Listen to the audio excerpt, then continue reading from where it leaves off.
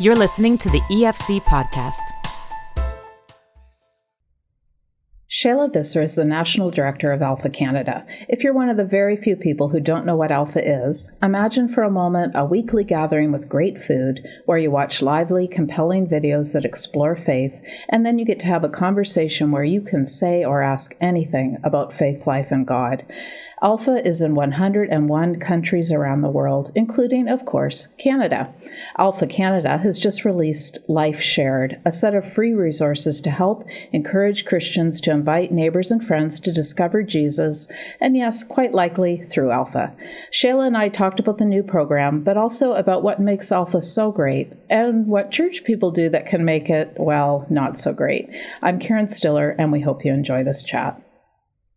Shaila, what exactly is Life Shared? Life Shared is an opportunity that we've taken after listening to the church across our nation, across all the church traditions. We learned from them that most churches today in our country are having a difficulty engaging their congregation to share their life with others in their community or even in their families. And when we say life shared, what we're really doing is coming alongside the church and saying, you've asked for a resource that would help you to equip people in your congregations or in your parish to reach out and impact and invite them into something. It may not be Alpha, but something in the church. And our research, both globally and in Canada, has told us that 80% of people that come on Alpha come because someone personally invited them. And so we want to focus on the simplicity of inviting one person to Alpha or one person to church or one person to consider the claims of Christ in your community. This fall, we're doing a specific Life Shared media campaign that many people might have seen through social media, really trying to encourage Christians to take a step of faith and invite people to consider sharing their faith with someone else. And we think evangelism is quite complicated. I think the average Christian thinks it's quite complicated, but actually it's invitation. And so we're trying to encourage that in our nation. And so we've put together both a curriculum that's Life Shared for small groups, but also a media campaign for Christians saying, what would it take for you to invite one person from your work or in your family to come to Alpha or something in the church that would help them engage with faith issues? So I like that you're saying or something, because I definitely assumed that this was about inviting people to Alpha, but you're saying it can be used for any event or program that you might be having at your church. Yeah, so our Life Shared media videos that are out right now are about inviting someone to Alpha. They're during our highest uptake of Alpha, which is in September at churches across the country. And so we're trying to encourage Christians to say, hey, take a step and invite. But our Life Shared series, which is our 3-part video series, is really intended for any small group who's considering, okay, how do we actually impact our community with the gospel? And so that can be used pre-Alpha or pre your Christmas services or pre an Easter service or pre some sort of community engagement to think about how do we actually share our lives with people or that we come into contact with daily. So why are we so afraid to do this? I know if I think of myself inviting someone to Alpha even, I do feel nervous about it. I think I'm afraid it's going to be embarrassing or they're going to get the wrong idea about me. Is that what you're hearing from people? Well, I just have to say, Karen, I run an evangelistic organization and I have the same fears that I think most people do. So I think some people are apathetic, right? They just are like, okay, if I'm going to engage with people, all these fear things come up, but also it's the fear of being ostracized or just getting it wrong, right? Not having the right answer. Or we're increasingly hearing from particularly the younger generation, well, if I do this, people in their 20s, if I do this, my friends are going to reject me or they're going to write me off as being stupid or whatever. So a lot of people are taking an apathetic stance, not because they don't think Jesus is the answer, but because they're not sure how to communicate it and fear gets in the way. I think also there's a bit of an elitist attitude that if we haven't been trained in apologetics, if we don't have the right answer to skeptics, then we don't feel we can participate in it. And so it's been handed to a minority of people in the church versus the majority, which are just saying, hey, I'm inviting someone to have a conversation. So I think fear and elitism has also impacted us. And then I would think that we've also seen that there's a disembodied perspective that a lot of Christians have, that it's an individualistic pursuit, which means it's simply my personal faith. And I don't actually need to be engaged in evangelism because it's about what I believe, you believe, whatever you'd like. And in a world, with technology where people have increasingly disembodied relationships, where they engage with people primarily or even solely through a screen, and where answers are given by an algorithm or answers are given by people just based on, hey, I think this, you find that there's a disembodied church as well. I'm not saying it's typical, but that's also one of the problems that plays into evangelism in our country. Keep going with that, Shaila, if you can. Help me understand the disembodied church. I think, and I don't want to say this is true of every church, but I think it's true, particularly the younger generations, but it's certainly true of my generation. I'm in my 40s, that would be thinking about faith. It's my relationship with God. They don't think in our and we language. And so faith has become individual pursuit. So it's about me and God. And whatever you do with God is okay, because I'm doing my thing.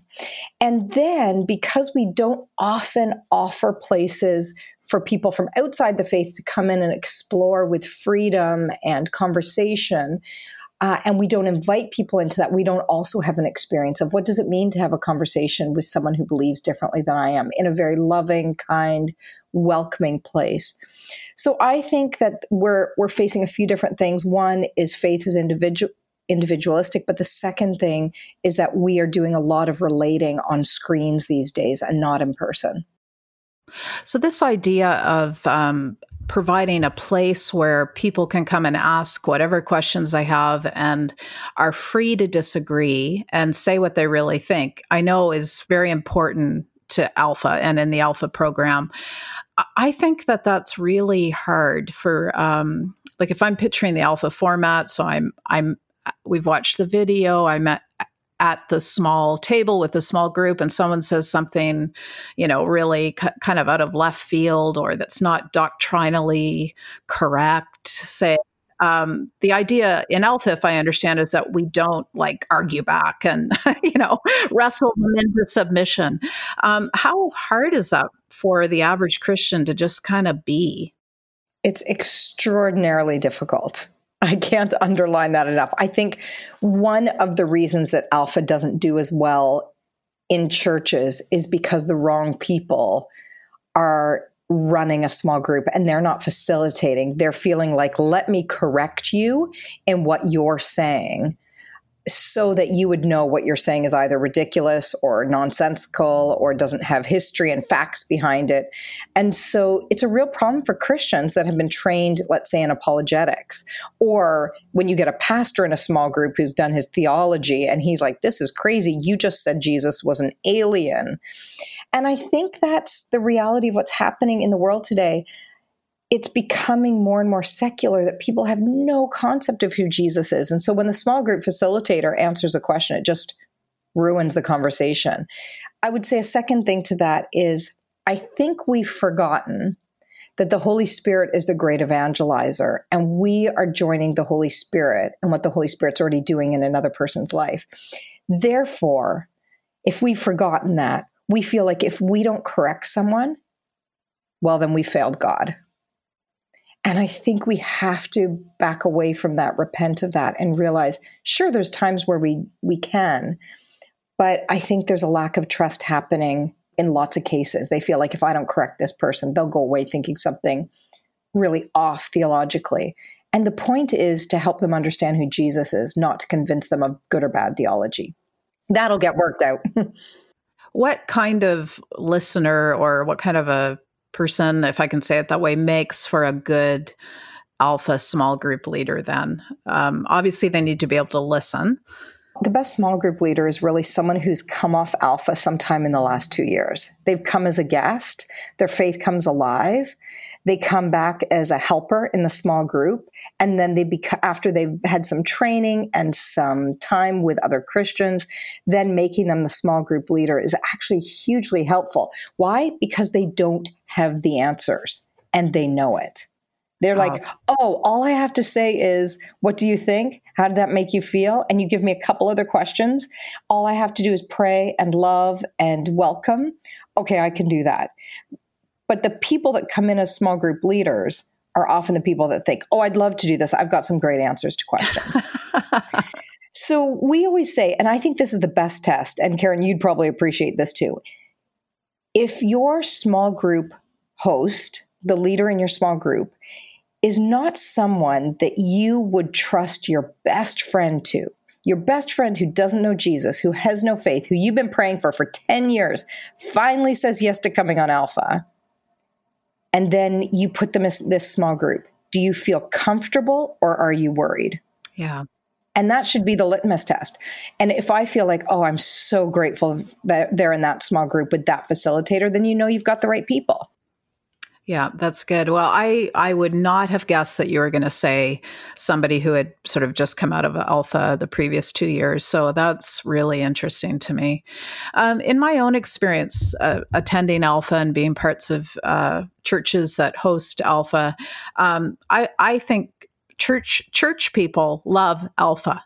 And I'm wondering if they, what it is about Alpha that is so attractive to well-established Christians. And I'm thinking like a dinner out with friends and community must be part of it. But whenever I go to Alpha, there are people there who I think, well, you know all this stuff. You're just kind of hanging around. Is that part of the Alpha vibe? That is part of the Alpha problem. And I've spoken to so many churches across the country where Christians have really felt like this is my ministry, right? And so they've stayed on the Alpha team for 20 years. And they don't realize that they need to get out of the way to allow guests that become helpers, that become hosts, to run an Alpha. Like your Alpha team should be changing all the time because you're getting in new people who have just come to faith or who are still searching, and they come back on your team. So I'd say on the team side, that should be evolving all the time.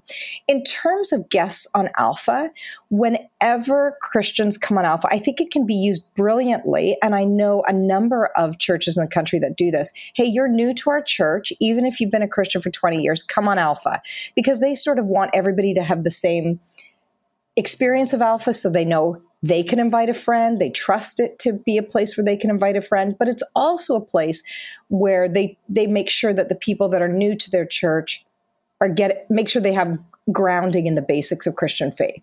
But what they don't let them do is stay on.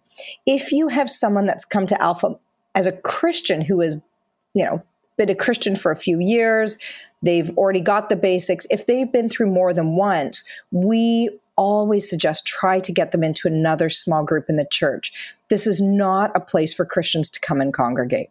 Okay, interesting. Well, tell us more about some of the best practices. I know I don't know if this is new material, but I saw on your website that you have 7 best practices. What are the ones that really are the top ones for you, Shaila? I would say prayer is always the top from the very start.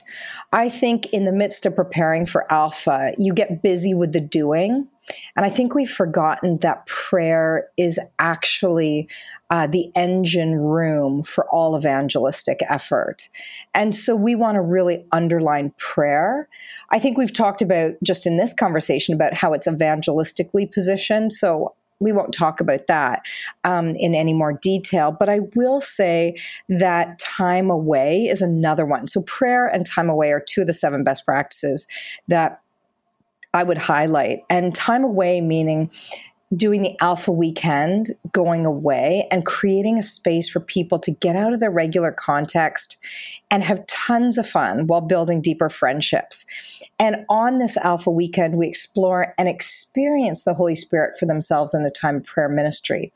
And prayer ministry for us is simply the act of serving people through prayer. It's not complicated. We just pray at the very end of the Alpha Weekend, come Holy Spirit. And people often get a bit nervous, like what will happen? And I say, well, two things happen, but they have a similar outward expression. The two things that typically happen on an Alpha Weekend are tears and tears. And what we mean by that is tears that someone who isn't a Christian, who's come to this Alpha Weekend, who is very skeptical, decides to take a risk and pray for the first time, invites the Holy Spirit to come, and the Holy Spirit comes. And what does the Holy Spirit do? We know from the Word of God that the Holy Spirit convicts of sin. And for the first time, they actually see themselves in the light of needing a Savior. And it's a supernatural occurrence. They didn't feel that way an hour before then. So it's really interesting to see that the guests come on and have an experience of tears. Or the other expression, tears. And this one happens more often than not. I have experienced the love of God. There is a God because I just had an experience of God telling me in some form, whether they feel it physically or emotionally. They say, God loves me. Oh my goodness, God loves me. And you see tears of joy. And so the Alpha Weekend, all of our stats around the world say the vast majority of people that come to faith on an Alpha Weekend. And so when churches decide to skip this time away, I think you've missed the beauty of all that Alpha has to offer if you miss that part.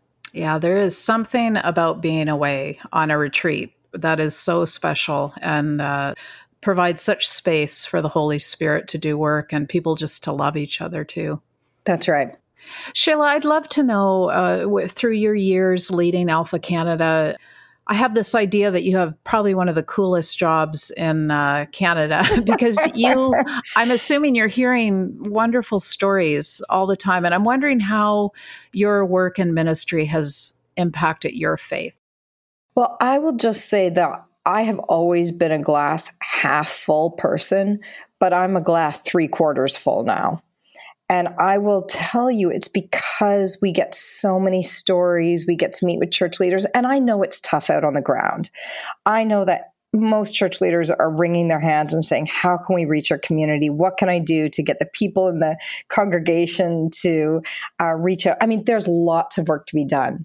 But then when you hear the stories, and particularly the teenagers in our country, honestly, Karen, if you could hear the stories of what's happening in our nation, where youth leaders in cities are coming together across all the church traditions, Catholic, Pentecostal, United, Anglican, Baptist, Alliance, are coming together, these youth leaders, volunteers or paid staff, and are saying, how can we equip our teens to actually make a difference in their school or with their peers in high school? And the number that are doing it is extraordinary. And so I think what it's done for my faith is made me realize how much we need to call out of people the gifts, the faith, the talent that God's already placed in them from a very young age, and invite them to actually go and do the work of evangelism. And I think the teens are doing it. And so I'm super encouraged. And I could tell a couple stories just off the cuff here. One is of a grade 9 girl, Pentecostal, who said to her youth leader, I want to run Alpha in my school for my friends. And I can get permission, teacher, sponsor, etc. I'd like to invite some friends. And she said, but I don't know another Christian to be on my team to help me to do this, because you can't do it. It's not a solo sport. And so she started praying and connected with 2 other girls in her class, one who's a Catholic and one who's an Anglican. And they started praying and agreed that they would run it together. And they prayed that there would be 10 girls from their class. This is grade 9 girls, 10 girls that would come. They had 40 come. Wow. 40.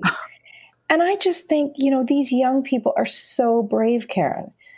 As so many people look to the younger generations and think, oh, it's hopeless. There's not a lot of good happening. And we see the exact opposite. And I think sometimes in leadership, you can see all the problems. But I just want to go out there and spot all the wonderful things are happening, because at the end of the day, everybody needs encouragement. Everybody needs hope. And so my faith has been really encouraged by these young people. And I think, God, if I could be as brave as they are, if I could have as much faith as they do, because I think high school is one of the most difficult times in life to feel confident, to stand out from the crowd and say, this is who I am. I'm a Christian and I want to share my faith with you. Yeah, absolutely. Well, that is super encouraging. Shaila, where can people find out about Life Shared? They can find out anything about Alpha Canada is available on our website, and the resources are all free. But if they're interested in the Life Shared series, it's just lifesharedseries.com. And you can go there. And again, we've produced this resource for free. You can see a trailer there, or you can download the series. We've got previews of the series. They feature John Tyson from New York City, Danielle Strickland, who's from Toronto, and Jay Pathak, who's from Denver. And it's just a remarkable series. And churches, the feedback we're getting is fabulous on how they can use it to help their people in their congregations. Wonderful. Thank you so much, Shaila. Karen, thank you for having me today. We're here to serve the church. So if we can do anything to serve those that are listening, please let us know. Thank you for listening to this podcast. To listen to more and to subscribe to Faith Today, Canada's Christian magazine, please visit www.theefc.ca/faith today.